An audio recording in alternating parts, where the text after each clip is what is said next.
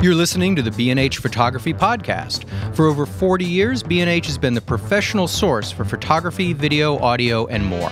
For your favorite gear, news, and reviews, visit us at bnh.com or download the B&H app to your iPhone or Android device. Now here's your host, Alan Weitz. Greetings and welcome to the B&H Photography Podcast. During the second half of the last century, the best indicators of a product's value were the tags recipient of the Good Housekeeping Seal of Approval and As Seen in Life magazine.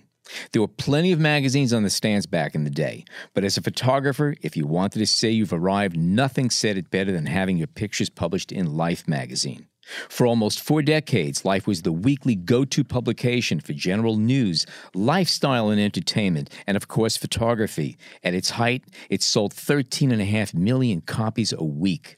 Margaret Burke White, W. Gene Smith, Robert Capa, Gordon Parks, Cartier-Bresson, Dorothea Lange, and Alfred Eisenstadt were among its esteemed roster of photographers. With America's attention switching to television by the late 1950s and eventually away from print media in general, Life slowly became a remnant of another era. But its influence on photography is still immense, and today we're going to be talking about Life magazine and particularly its reincarnation and ultimate switch to Life.com. Joining us is Bill Shapiro, a writer and editor. Bill was the editor of Life magazine from 2004 to 2007 and the founding editor of Life.com. He's also a photo curator and the author of Other People's Love Letters, the children's book Gus and Me, on which he collaborated with none other than Keith Richards. Most recently, he authored What We Keep, for which he asked 150 people about their most treasured objects and included a photograph of each of these objects with an essay. Folks he spoke to for the project included author Cheryl Strayed, comedian Hassan Minhaj, the musician Amanda Palmer, and many others. Welcome to the show. Thank you. I am so glad to be here. We're talking about Life magazine, but in many ways, today's topic is going to really talk about print media in general and how all of that has changed dramatically. All of this meaning the collapse of advertising in print media? That's a good starting point. Yeah. That's an upbeat place to start. I mean, even last week we saw some of the biggest websites, BuzzFeed, Huffington Post, Yahoo, have to make staff cuts of their editorial team. So, I think what we're seeing, unfortunately, is the distribution channels, Facebook, et cetera, that's where all the advertiser money is going. And the people who are making the content aren't really walking away with the spoils. The sort of equivalency would be if during the Life era, instead of Life magazine making the money, the U.S. Post Office was making the money, or the delivery trucks who were bringing it to your house were making the money. That's right. There was a whole support system essentially that made sure it all happened. That's all gone now in a way. Yeah, way. That's gone. But the distribution platforms now are the ones who are making the money as opposed to the content creators. Mm-hmm. Mm-hmm. So let's jump back a little bit to when you got involved in Life. What had you been doing and how did Life become part of your life? So I had quite a varied career up until that point, making magazines for lots of different audiences. Parenting magazine, Maxim magazine, Self magazine. I started a business magazine for MBA students that was kind of like the equivalent of, Rolling Stone in a car crash with Fortune. What's important, though, is that you had the opportunity to do that back then.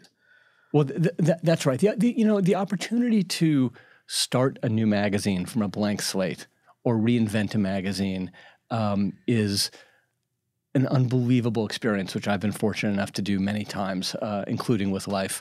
So yeah, and so and I also for Time Inc. I also ran a division there where we made magazines, custom content magazines for advertisers like Ford, Target, Merrill Lynch, et cetera. So I was used to making magazines for lots of different audiences, and when you come to Life, and you're talking to the entire population of the United States, right? Black, white, rich, poor, old, young, all sorts of demographics and political persuasions. The ability to speak to all different kinds of people was important. In a way, Life magazine, if you want to compare it to the medium that took it over, which is TV, would be comparable to, say, the Ed Sullivan Show, which was 1 hour of everything from classic opera to circus acts to the Beatles. And Topo Gigio, a guy standing there with a sock on his hand making a lot of money for years. Right. Right, and actually one of the things that my understanding is that led to the demise of Life in the 90s, which was before I sort of reinvented it, in 2004, was the fact that advertisers were looking for a more segmented market. Mm. So Life was a magazine for everybody, for males and females. So if they wanted to sell, Gillette razors to men, they were buying an audience that cost them, 100%, but they were only reaching 50% because it was only men.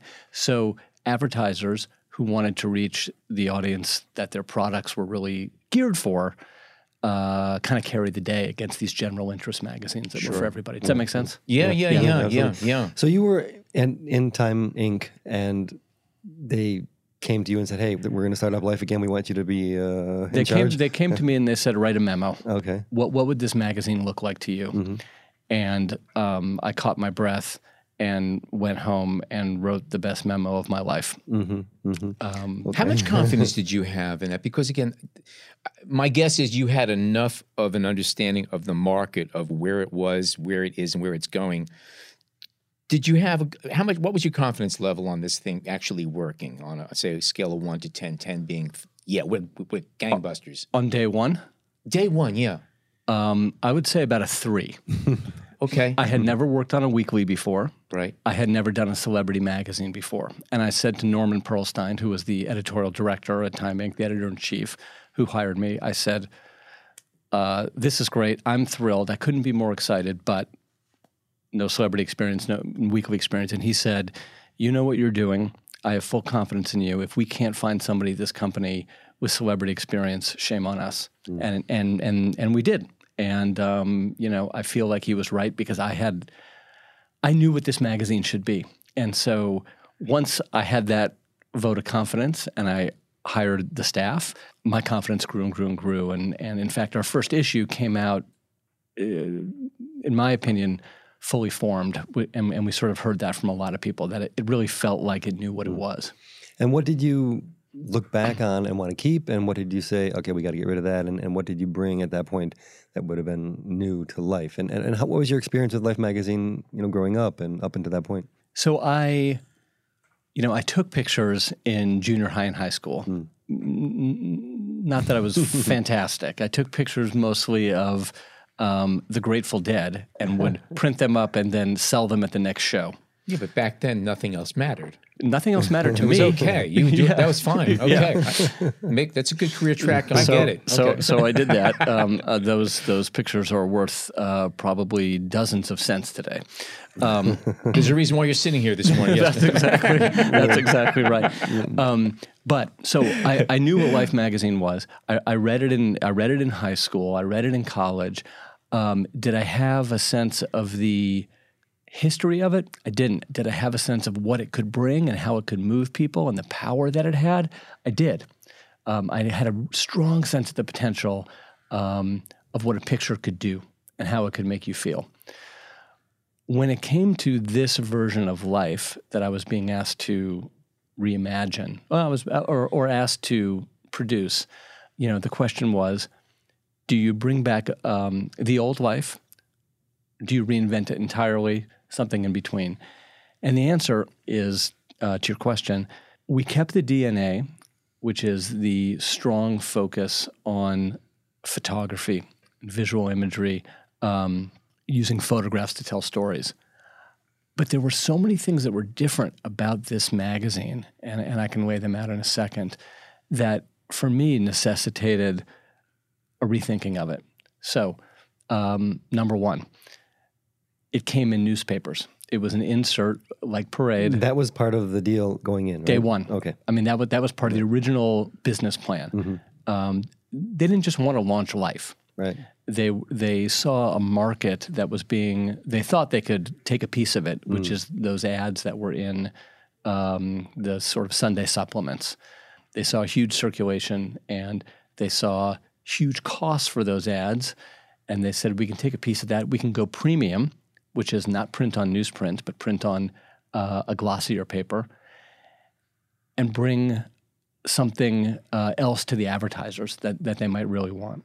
That's essentially what the New York Times Sunday Magazine section is, right? Yeah. Yeah. It's something extra. It's a great platform for super glossy, high-end ads. But this is on a national scale, National scale with competing with Parade or other yeah. magazines like So that, I think I'll probably get these numbers somewhat wrong, but I think Parade had like 30 million circulation. Monster. I think USA Today had 24, and we launched with about 12 and a half. Still the biggest launch in Time Inc. history. But going back to my original point, so it was coming in your newspaper. It would be surrounded by the day's news, right? Murders, assassinations, car accidents, terrible things that happened on planes. We didn't want to be that, right? We wanted to differentiate ourselves from that. It also came on a Friday. So what are people thinking on a Friday? Thinking about the weekend. So we wanted to be topical that way. We wanted to kind of click into that mindset. We were going to be much smaller, right? At somewhere between 16 and 32 pages. So those were, and maybe most important, we were an uninvited guest in people's homes. In other words, Life magazine on the newsstand, you plunk down your $5, you like what's on the cover, you pick it up. If you don't like what's on the cover, if it was a grisly image from World War II, or it's too sexy, right, you pick it up next week. Not here. So we had to be careful that anything in our magazine would be fine for your 6-year-old daughter to come across, or else we'd be getting letters from readers and from the editors of the newspapers in which we were bundled. And with. was there any continuity with let's say Life from at this point the 60s and the 70s? Were there staff holdovers? Were there decision makers saying, you know what, we used to do it this way, you should continue doing it this way, or not? That's a great question. So 60s and 70s, I'm not 100% sure. Well, yes. So Bobby Baker Burroughs was a photo editor who had been at Life for years. She was married to a man named Russell Burroughs, whose father was the great legendary Life photographer Larry Burroughs. Oh, sure. Who died on assignment in Vietnam. Yeah. So his pictures are extraordinary. And Bobby had amazing connections through all of her years through that with photographers like Gordon Parks, David Duncan Douglas, and on and on and on. Bob Sullivan, so Bobby was on my staff. Bob Sullivan had been managing Life Books. He had been on the Life staff when it closed in the 90s or 2000, and had been managing Life Books in the interim. He went on my staff, but I hired some amazing people. I hired the most racially diverse staff at Time Inc. Because again, we were going out to America, and America was no longer white. So my director of photography is the late, great George Pitts, who had been the first director of photography at Vibe, and in fact had amazing man. And in some ways, he had developed the visual vernacular for rap and hip hop, that we still see today. Richard Baker was the creative director. He came from Premiere and some other places. He had also been at Vibe, and Maggie Murphy from Entertainment Weekly. She was the one who brought that celebrity experience that I was mentioning earlier. Life in its heyday from the late 30s into the early 70s was this weekly, behemoth or that's the right word, but this giant in the industry. And then in the 80s and 90s, it became more of a monthly, more or less with the same editorial vision and the same editorial sense. A little less newsy. Okay. Because on a monthly calendar, you can't have the pictures taken in Germany or Vietnam or wherever. and have them, 4 days, 5 days, 6 days later. It's going to be you typically close a monthly magazine, weeks if not a month in advance. Okay. Well, even weeklies had its challenge because magazines like Life and Look magazine, they would essentially close at about 3 o'clock on Thursday in order to get all of the artwork and artboards to the printer so that it could be on the newsstands Monday morning. There was about a 4-day lead time back in the 60s, 70s. Right. And some of that's been improved now because there's printers all over the place and everything is, lickety split. But at that time. Back in that time, yes. Absolutely. So what you cover changes a little bit. And Life in the later years had to be less newsy. But I think it was interesting that, again, I remembered Life from its heyday. And even though it was a weekly publication, I would say that it had the same weight as television as far as its content. It was an event. When that thing showed up at your mailbox, first of all, it was big. It was a tabloid. It was giant. It had authority. That was it. It had credibility and everything. And when that thing showed up, this is what happened last week. It was a nice summary of what happened last week, and the pictures were premier. Other magazines had photographs, but they supplemented the text. Life magazine was about pictures, and the text complemented the photographs. And I think there was a big difference. The pictures told the story. Bingo. Yep, that's it. So in 2000 is when it ceased its regular monthly publication. And then so there's this 4-year period before you came involved. And Right. Was there always a conversation about let's get Life back, let's do something with this? And then So they finally came with during this idea. during the fallow years, they published Life books. Right. So The Secrets of Jesus and the Manson family and that kind of stuff. So there was so Life existed, and they had to do that in part to keep the trademark. Always at Time Inc., it's the Time and Life building. There was a great love of Life. It was Henry Luce's great love, behind Time. And I think they always wanted to bring it back in some way. But for years, I don't think people were sitting around scribbling notes. What can we do? What can we do? What can we do? It's hard to justify at that point in time, too. I mean, how do you pump up the energy for that? Because there's a reason why it went away. It was no longer Well, really that's right. irrelevant. That's right. And so when someone came up with this, what they thought was a way to enter the newspaper market, what they thought was a niche that they could fill and a hole between Parade and USA Weekend, they took advantage of that. It's interesting, we launched with about 12.5 or so million, which was, far and away the biggest launch in Time Inc. history. Life in its heyday got up to that, but it didn't start there. Right. So it's a massive launch. Right. But at the same time, I would say the penetration was far less than it was with Life in its heyday, because there are so many more people in America now and so many more media outlets. And so before, as you were saying, when Life hit, it was an event. Everybody knew when the new issue of Life hit. Monday morning, it was in your mailbox. It was there. Right. And it's like, oh, we're going to come home and we're going to look at this. Less so, even though we were bigger, less impact. Right. But it's also part of a newspaper which people are getting, and as you said, not necessarily an invited guest into the home. I mean, and some maybe not even looked at. Who knows? It's a passenger rather than the vehicle now. That's In a exactly way, right. yeah. That's exactly right. And so our covers had to be such that when you came across them, you'd go, "Oh, that's interesting." So we spent a lot. I mean, we put a lot of even though we weren't on the newsstand, we put a lot of focus on the cover. But the revenue was still coming from the advertising that was in the magazine. There wasn't a relationship. Did you have to pay the newspapers, or how did that work in the sense that?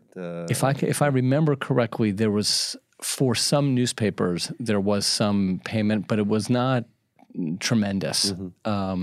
Mostly they knew that they were losing younger readers, the newspapers, and they wanted something that was in color, that skewed younger, that was maybe good news to keep younger readers. And so that's what we delivered. And Basically, it was a selling point for a lot of these newspapers that needed something, new piece of bait to throw at their readers. Well, that's exactly right. Yeah. And so for that reason, we saw it as a win-win relationship. Right. They didn't cost them, and they gained value. In the meantime, you got somebody else delivering your product. That's right. Okay. And so then the focus tended to be a bit more on celebrity and lifestyle and the covers. I mean, the covers that you sent me were all pretty much all celebrity photos. So Yeah. And that was That the direction. that wasn't 100% the case. And, there were some stories, conceptual stories. I mean, this is years ago, but we did one about.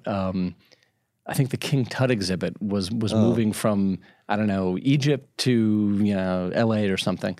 So we followed the museum directors and how you pack up a priceless mummy and sarcophagus and transport it from X. So there were sort of process stories, the closest we got to photo essays in the traditional sense, things like that. And that was going to be my next question. Was there an emphasis on the essay in that sense, or did you have to balance something? So that's an interesting question.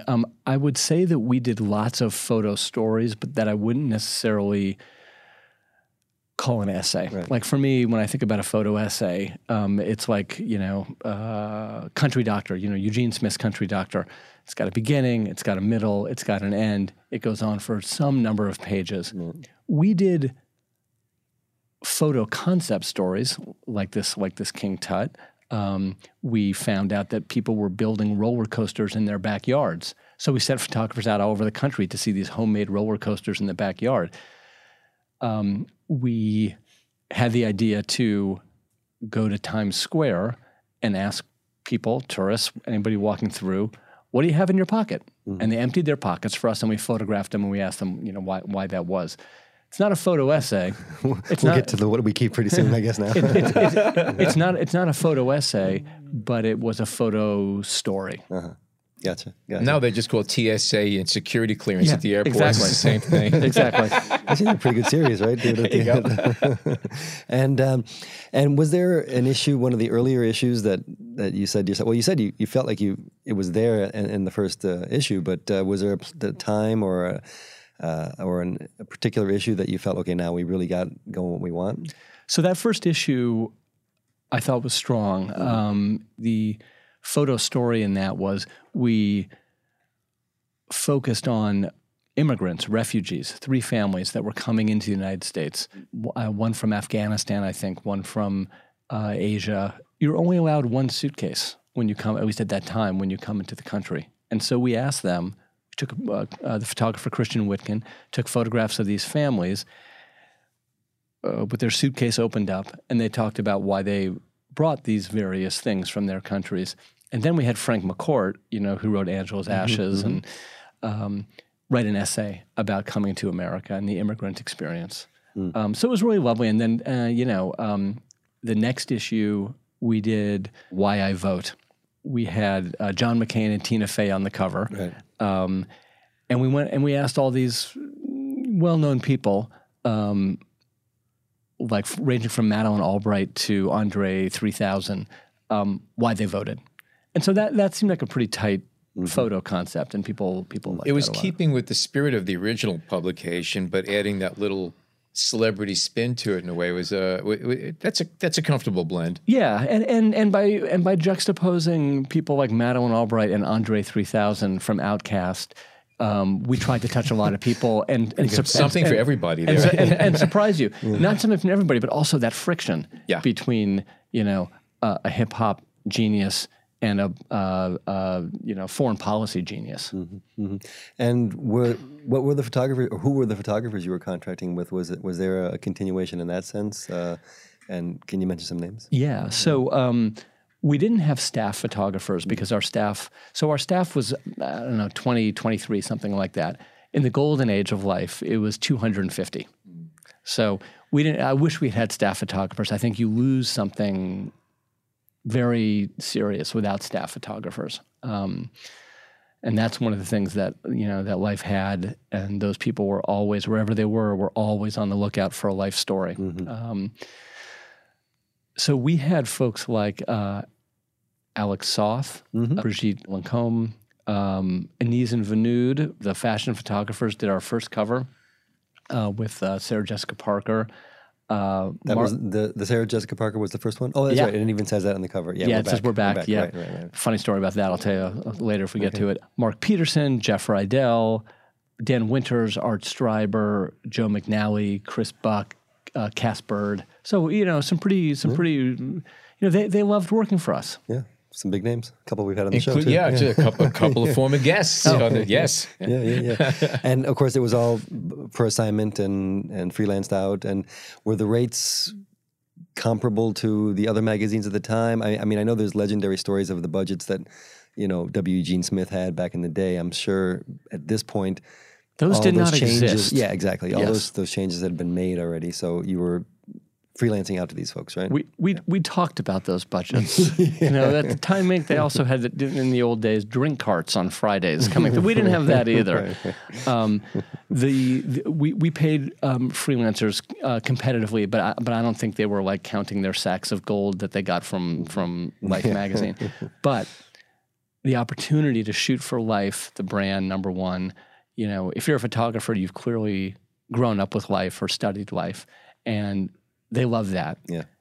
But I think more, they loved working with George Pitts, and they loved the freedom that they had.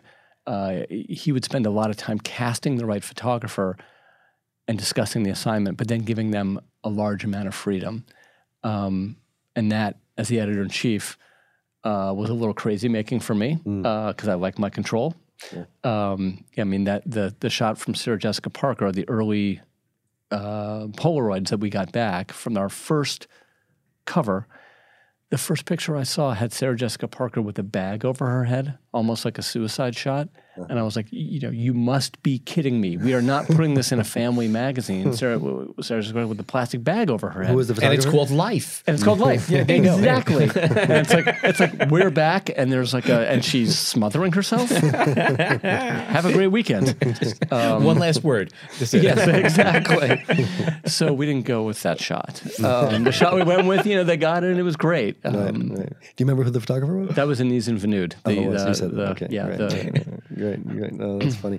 And what kind of relationship with the Time Inc. Corporate structure did you have? Were you operating a little bit separately, or all eyes on you guys? A lot of people, when they think of the Time Inc. brass, rest in peace, was that they were sort of the media overlords. My experience was different. That they hired the best people that they thought that could run this thing, and then they kind of let you do it until they didn't like what you were doing, and then they would find somebody else to do it. So my experience was, not a lot of looking over your shoulder. I remember they did look at the dummy layouts of my first 3 issues, and after that, they were done. So did you have now you said you how much creative control did you have? 100%. Okay. 100%. One thing I wanted to clarify from before is, what was your title prior to this? I was the editor-in-chief of that custom content division, Gotcha. which was huge. My staff was 80 plus people plus freelancers, and we were putting out hundreds of magazines a year. So it was a huge division. And then I had been editor-in-chief of that smaller startup business magazine before. This was clearly the biggest, the highest profile thing I had done. Okay. And you had mentioned in one of our earlier emails that the model for the supplement model was not to your liking necessarily. Can we talk a little bit about that model and whether you felt there was a better way to go about it? And had you been just a straight up magazine, things would have been better? Well, I don't think they would have launched a straight-up magazine. I think they needed this particular business case to give the go-ahead. What was hard for me was that we didn't have a lot of pages to tell stories.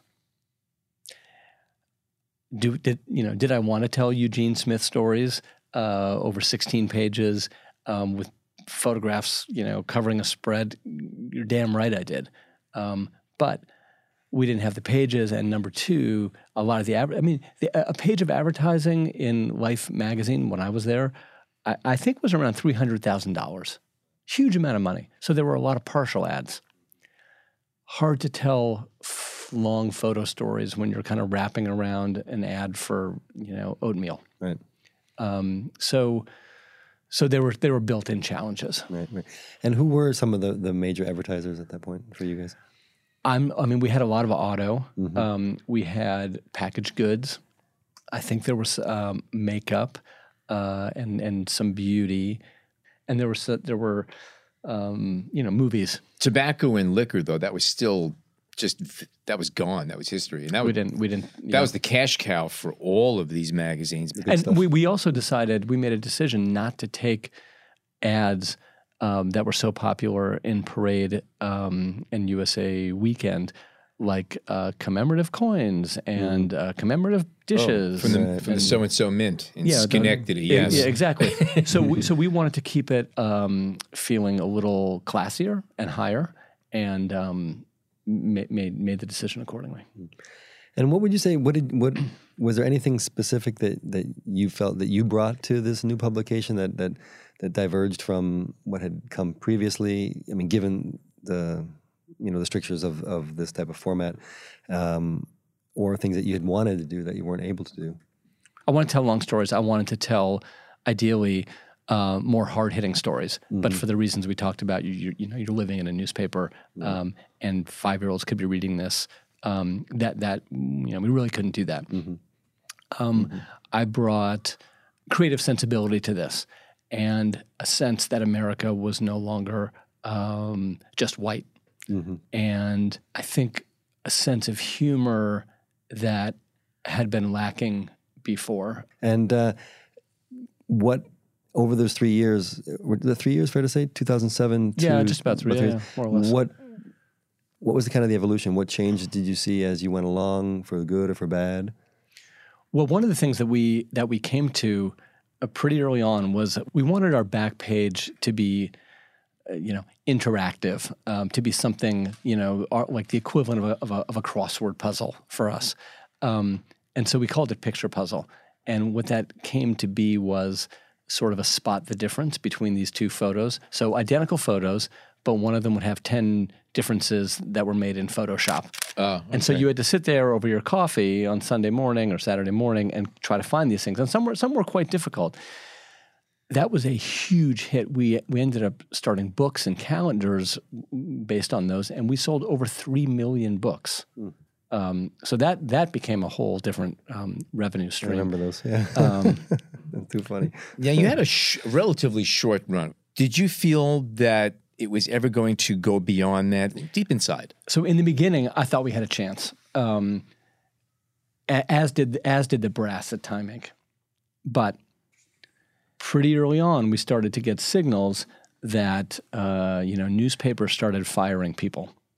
They started cutting sections, and at that point, we got nervous because it sent a really strong signal about print and the viability of the papers and the viability of our partnerships and how much people valued the thing that we were making. So we started to feel that. 2005.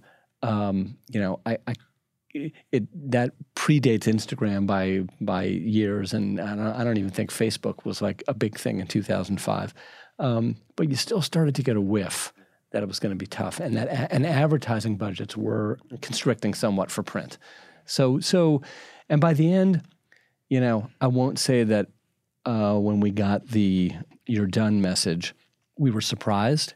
We thought we'd have a little more time. You always do. You think, so. And had you continued, do you think you could have, pulled it off to the extent that you wanted to a level that you wanted to, would justify itself and nobody would be breathing down your neck? If you had more time, do you think you could have done it? So with the magazine, honestly, I'm not sure. And part of that was because you're going out to 13 million people every week. Our biggest cost was paper. Right. And the more your circulation grows, the more money you're spending. Right. Right. And so it's this thing about your success is eating you at the same time. So I'm not sure. And we were clearly in my very humble and unbiased opinion, kicking the butts of our competition. Our stories were better and more engaging and more interesting. We were getting bigger stars on our covers than everybody else, even though our circulation wasn't as big, because they looked better and we had more fun with it. But our paper was much more expensive. Gotcha. And did the word of the closing come quickly and like, did they cut your head off right away, or was there kind of lots of conversations, and what was the reaction by yourself and your staff? So I will never forget this conversation. My editor, John Huey, called me, and he was the head of Time Inc. And he said, sit down, and sat down, and we chatted frequently. So this wasn't, closed the door, and he said, Bill, you're not going to like this. And he said, you guys are done. And he said, do you want me to come down and tell your staff? And I said, no, I got it. And, I remember, I think there was 2 or 3 days before I told the staff, as planned. When you do these things, you come up with a massive, plan so that things don't come out and advertisers aren't caught short. And it's a whole, like the Israeli intelligence is working to make sure this is all, buttoned up and contingencies. But I remember going into that room and telling the staff, and through my tears. Mm-hmm. It was so hard for me. We had all been in this and fought so hard and started this thing together. Had done great stories, and more than anything else, and liked each other and had fun and wanted to keep doing it. But more than anything else, it was life. It was life, and we all felt like, me especially, we let it down. Mm. We felt that weight. You've got tears in your eyes right now. You are. I tell you something. Your heart. I can tell. It really is. The way you just put it, I get it. It was a. I've had a few hard moments in my life, but the other ones were personal. Gotcha. And this was really a moment. And what was the time frame between that meeting that you had with your boss and the final issue coming out and these conversations you had? Right. Well, that's another thing. So we had this conversation. So I don't know. It was maybe 3 days from when my boss told me, and then I told my top people, and then we had this meeting. Mm-hmm. And then we had to put out one more issue. And that was really hard. But it ended up being, yeah. Was it a goodbye issue? Did you form it that way, or no? It wasn't. We had some. I all I remember is we had a story by Elizabeth Gilbert, who wrote Eat, Pray, Love, in the issue, and she wrote a beautiful story about a swimming hole, and that felt like a fitting goodbye. Mm. Okay. We're going to take a short break, and we come back more about Life, the magazine, and Life.com with Bill Shapiro. Stay tuned. We hope you're enjoying this edition of the B&H Photography Podcast. Send us a tweet at BHPhotoVideo, #BHPhotoPodcast. Okay, we are back with Bill Shapiro. So, Life magazine, as we knew it, comes to an end in 2007, and then 2 years later rises from the ashes as Life.com. What was it like coming back into that office? I imagine in that 2 years, the atmosphere and just the dynamics of Time Life changed dramatically. So I had continued during that period working at Time. I was called a development editor, and I was helping to develop new magazines to launch, or overseeing sections that were kind of being reimagined in different magazines.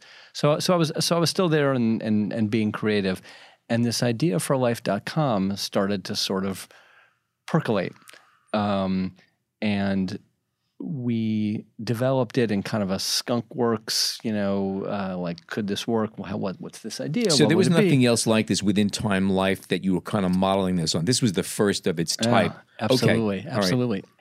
the way that it was conceived was really interesting. So there were about 12 million images in the Time Life archive in the library. Extraordinary number of images. All these taken by Life staff photographers going all the way back.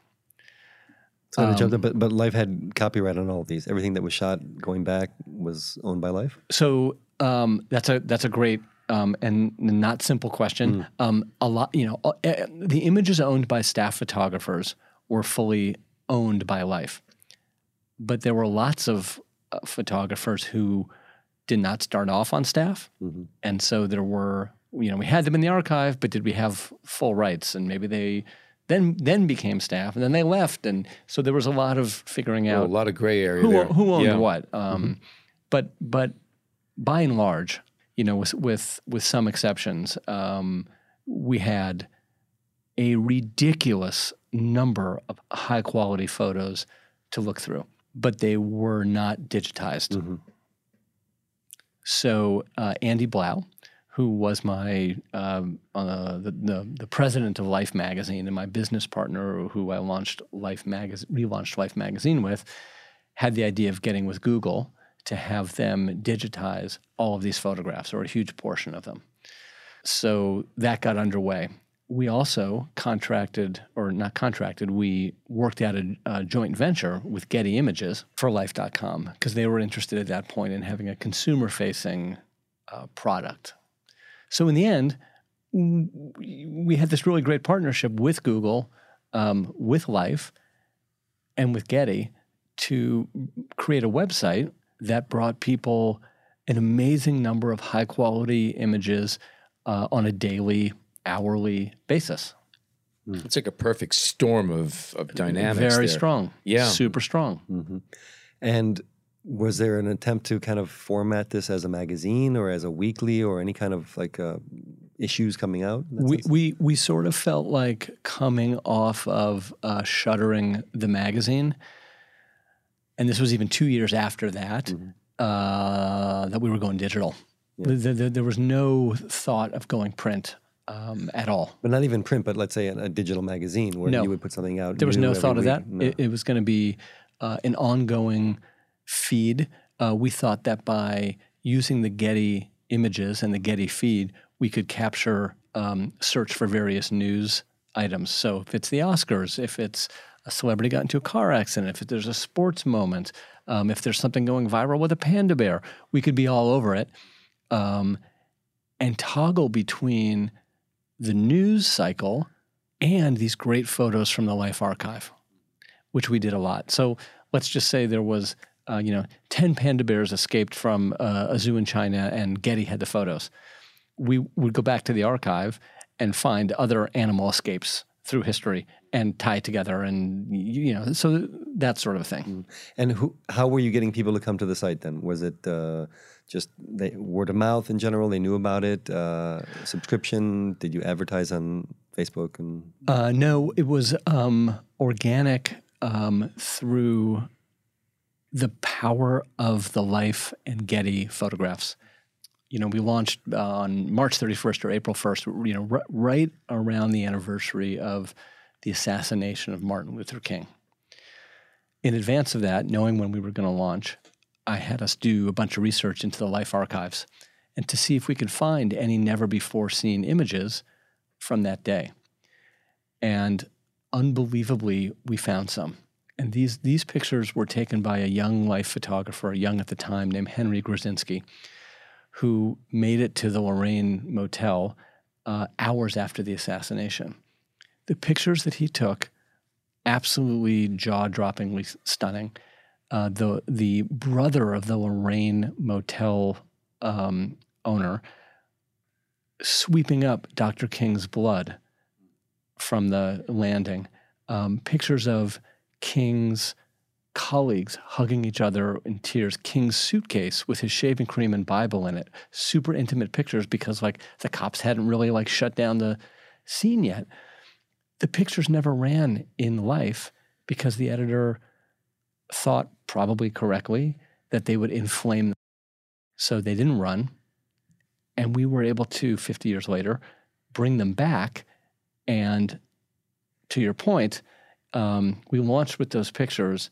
They were everywhere: CNN, ABC, NBC, and Life.com was born. Mm-hmm. And so then the project in general was a combination of like, as you said, looking back at what you had and kind of an archive dig and trying to just go back and rediscover what you have in combination with whatever Getty was supplying you. And is that fair to say? Yeah, and coming up with story ideas and toggling back and forth between and contextualizing what was happening now with what was happening then. But the editorial decisions were made by you or 100%. at Life.com. It wasn't Getty team saying, "Hey, we want this." Zero. Okay. All right. It was we were myself and my team. We were very much 100% in charge of that. When you came into new assignments for Life.com, was the approach different from the magazine as far as the scope? Obviously, you couldn't use as many pictures. Or am I wrong about that? So the great thing about, and what was so exciting about working at Life.com as opposed to the magazine, is we could tell stories that could go on as long as the story needed to be told. We didn't have to stop at 6 images because we only had 6 pages. And we could even break a great set of pictures into 2 stories if it made sense to do that. So we didn't assign tons and tons of stories because we had such an unbelievable wealth of assets, at our fingertips, really. But we did assign some stories, some terrific stories, where we had a photographer inside the Westboro Church. Those are some pretty scary folks. Mm-hmm. He also, for a different story, went inside the KKK kind of family picnic. And so we did some stuff, and we let those run pretty, as long as the pictures were strong, we let it go. And there was budget for that in general? Or we figured it out. Yeah. It became worth it. And what was the ad revenue, or how did you guys plan to make money off of this? Right. So it was based on traffic. We sold ads against traffic, and our site was really well designed. It was the opposite of BuzzFeed in many ways. It was kind of a luxury experience. The background was black. The photos were super clean. There wasn't boxes of ads all over the place. Right. So Rolex advertised, some autos advertised. HBO advertised. So we had some really Disney advertised. We had some very strong top shelf advertisers. And was there an issue getting these ad dollars coming in? Did that ever what was the ultimate reasons why this was shuttered? Well, first early on, getting ad dollars for online stuff was impossible because everybody just looked at it as giving things away for free. Yeah. So there was a wall. There was some of that. So we did pretty well with that, with advertising. And I think at the end of our second year, we were just about at break even. We in our first full year, we did over 1 billion page views. It was super, super strong. We won the National Magazine Award for Best Digital Photography. We won a couple of Webby Awards for Best Design Website and, Best Homepage. So we were doing great in many respects, and we had the highest engagement in the Time Inc. building, people staying on site. Because people like pictures, and they'll look through an endless number of pictures if the stories are told well. The advertising was somewhat challenging, like money wasn't, being dumped on us. But we were doing okay. But the reason why Life.com eventually became something else wasn't really to do with the advertising. So you were getting recognition. You were about to start going into the black. What caused them to just say, "All right, we're pulling the plug. We don't want to pursue it"? I mean, you were about to make it. It seemed like you were growing and happening. My feeling is we were in a really good place. A couple of interesting things happened. It's really a case of corporate cannibalism. Our traffic was terrific. Time.com, which was in the same corporate group as we were and sort of oversaw us, needed more traffic. And it was more important for the company, for Time.com to be successful because more money was on the line. They were bigger than we were. Essentially, they swallowed us. They said, we need your traffic. And so we became a vertical, a section under time.com. And So your success was responsible for your demise, in a sense. that is exactly right. I mean, somebody said to me when we won the Digital Photography National Magazine Award, somebody pulled me aside and said, you win, you lose. Oof. And did you get what was being told to you at that moment, or no? No, I didn't. But I remembered those words because Obviously. So at that point, when it went under Time, I left. My deputy, Ben Cosgrove, moved over along with one other staffer, moved over to run Life.com. But at that point, they got rid of all the Getty news pictures and just made it archival. And Ben did a great job. Personally, I never wanted to have it be an archival project where it was only looking through dusty old pictures. Like, to me, you had to have new pictures of the day and people. That's my field too. People That's why I that asked things you we're earlier. talking about and stuff that was in the zeitgeist to make it feel relevant. Yeah. So at that point, then, other than the two people you mentioned, they kind of cleared the staff out. And that was it. And then since then, it's even. I'm not even sure it exists anymore. Right. So do you see any remnants of it in what they're doing now, either at Time or No, at Life.com? I mean, I think that I think there are some archival pages up at time.com which you can find, but it's not a currently curated, well-staffed, well-thought-out experience. I mean, I think they're still doing some picture stories, but it's not the same. I mean, it's a completely different experience. Right. And fair to say that was the final chapter, or at least for now, of Life magazine? Yeah, I mean, it's my, I think the brand has so much equity. I mean, I want to circle back to that in a second, but has so much equity and so much power that I promise you it will come back at some point. I guarantee it. But at the same time, and I meant to mention this earlier when we were talking about launching the magazine. One of the issues with launching with a name like Life is that everybody knows it. Everybody knows its power, but everybody also thinks they know what it is. I can't tell you how many times we would come to a young ad buyer. Which, these are the people who kind of hold the keys to the kingdom, and you don't get to see their boss until you kind of cross. And they'd be like, "Oh yeah, Life. My dad read that." Right. Challenge. Totally. Yeah. Branding's a tough one to redo sometimes. So I do think Life will be back. If I had a crystal ball, I'd say yes, but I don't quite know in what form. Well, it's kind of interesting because if you do a little Wikipedia search on Life, you find that in the 30s when Luce bought it, I mean, it had already existed for 50 some odd years as a magazine in a different format. Right. Not a photographic magazine. No, absolutely not. And he bought it just for the name itself. Right. And sold the subscriptions and everything else to other people and started a whole new format magazine. Now, in some ways, the woman who would become Luce's wife, Claire Booth Brokaw at that time, was a young editor at Vanity Fair. She pitched the idea of a photo magazine to Condé Nast.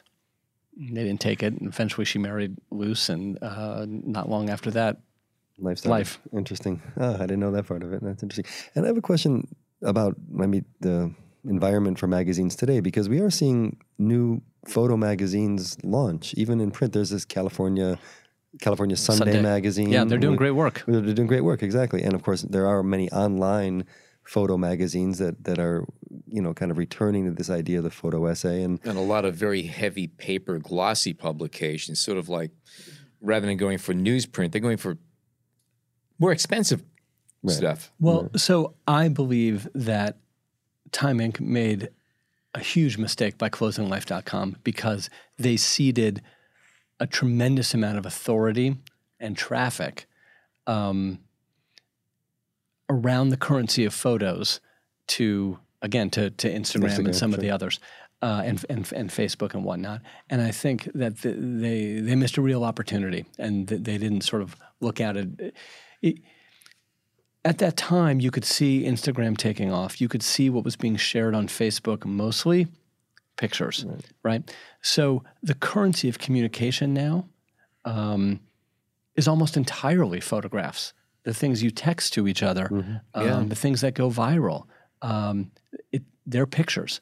And the need for a place where you can see the best pictures of the day and the best photo stories of the day and the photos that will move you and make you feel something in some way, I think that exists.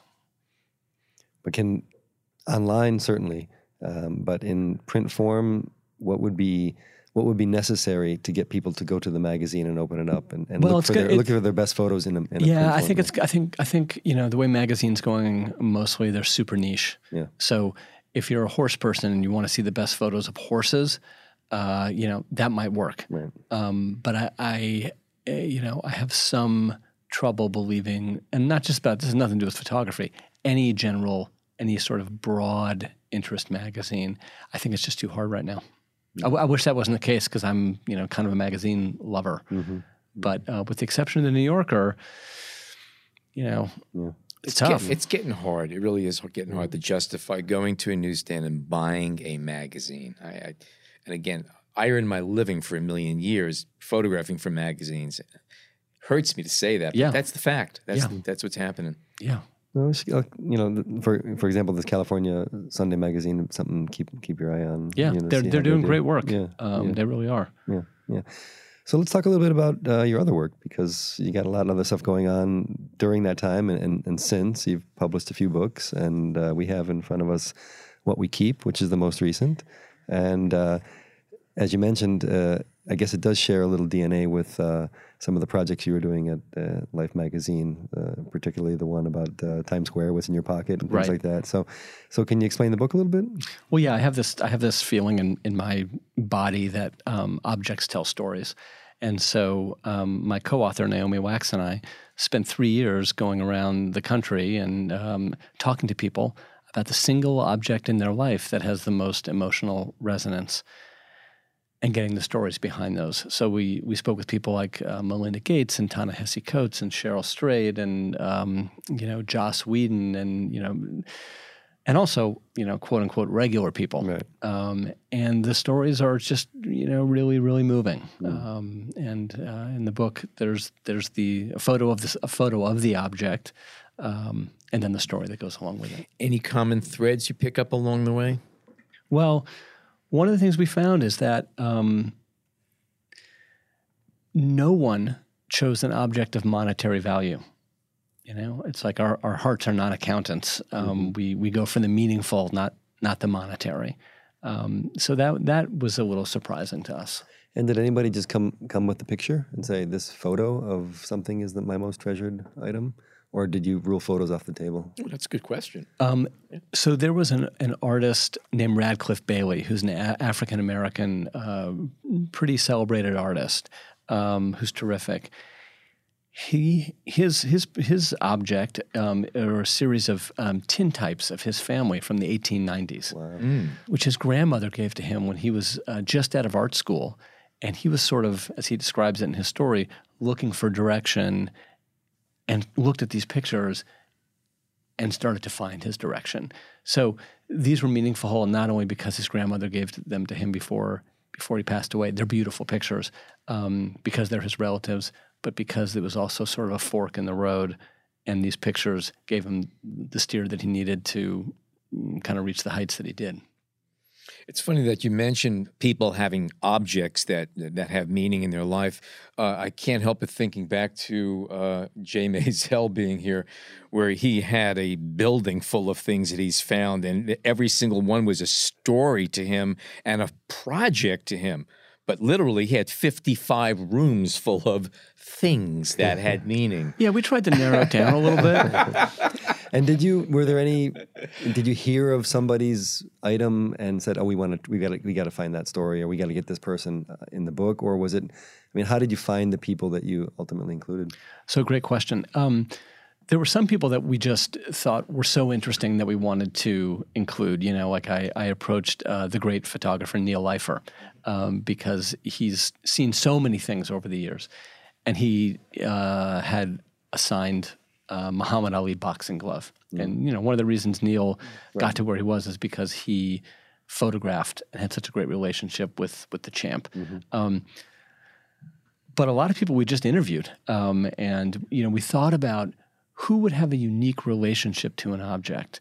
Okay, would somebody who's doing a long stint in prison, would a cloistered nun, would a counterfeiter who makes fake things, Right.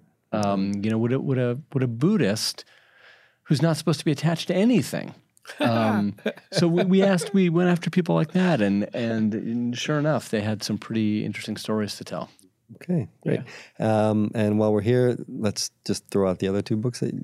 How many books have you done? Let's put it that way. I think I've done about 4. And have all of this has come since Life.com closed its doors and you walked away, or some of them were in The works first before? book was in 2007, so that was around the time that Life magazine was closing. Gotcha. And then the Keith Richards book, I think, was 2014. What I think is so cool is that you went from an online product to doing books. I love it, actually. For me, it's all about the idea, and I'll find whatever medium is best to tell that story. At Life.com, we decided to do an app for the tablet, which was kind of all the rage. And it was a great medium for that because you could bring in sound and move, and film interviews that had been done with some of the great photographers over the years. And you could have a map and you could say, oh, I want to see pictures of Belarus, or I want to see pictures of Alabama, and go there. And, that app ended up being number 1 in 33 countries. And so it's really about what's the idea and can you marry it to the right medium? So in some ways I'm kind of, medium agnostic, just what's the best marriage for the idea. Gotcha. What We Keep would be a good podcast. What do you think? I'm in talks. All right, then. Well, we look forward to that. Great. And so that's the next project then? What We Keep podcast? Or what are you doing next? Yeah, I'm actually working on a couple. I'm developing a couple of photo-based ideas. Some for clients, one fine art, and one more of a personal thing, and also thinking about the next kind of iteration of What We Keep and extending that because people really like it and find something for them in it. So thinking about the next iteration, a sort of exploration of that idea. We did recently a What is Photography portrait series, another one of our colleagues here, and we asked a lot of the photographers who we photographed if they could bring in something that speaks to photography for them. Nice. And it was a nice idea. A lot of them didn't bring anything. It wasn't a requirement, needless to say, because we didn't 3 of them brought this book in, which was interesting. Only 3. We didn't want to scare anyone away, but some people did bring some things, and it was pretty great. I mean, the first camera they ever had, or whatever it happens to be. So well, what happens, one of the things, maybe to answer your question before, what we found was that when people start talking about objects that are meaningful to them, they don't realize they're talking about themselves. Yeah. And that's when the door opens. This has been as usual, another fun episode. And Bill, it's been great talking with you. If people want to get a hold of What We Keep, your latest book, where can they get copies of it? Wherever fine books are sold. There you go. So Amazon, Barnes & Noble, independent bookstores, and our site is whatwekeep.org. Okay. And Running Press is the publisher. Okay. That's right. And it's a wonderful book, by the way. It's a lot of fun to go through, and it's interesting to see what strikes a chord with people. And I think we all have a common thread for that whole thing. It was really fun to put together. Okay, before we go into sign-off mode, a reminder, if you're going to be in town on February 5th and 6th, join us for Depth of Field, a free 2-day wedding and portrait event smack dab right here in the middle of heart of New York City. We are going to be there. We're going to be doing interviews right there on location. If you're there, stop by and say hi. Among the speakers, Albert Watson is going to be delivering the keynote speech, which alone is worth the price of admission. If you are not a subscriber to the B&H Photography Podcast, what you're waiting for? It is informative, it is entertaining, and it's the only photography podcast that's visible in the infrared portion of the light spectrum without need of expensive filters. iTunes. Subscribe on Apple Podcasts, Google Podcasts, Stitcher, Overcast, and Spotify. And you can always find us on the B&H Explorer website, and coming soon, the B&H Photography Podcast Facebook group. For now, on behalf of Jason, John, and myself, thank you so much for tuning in today.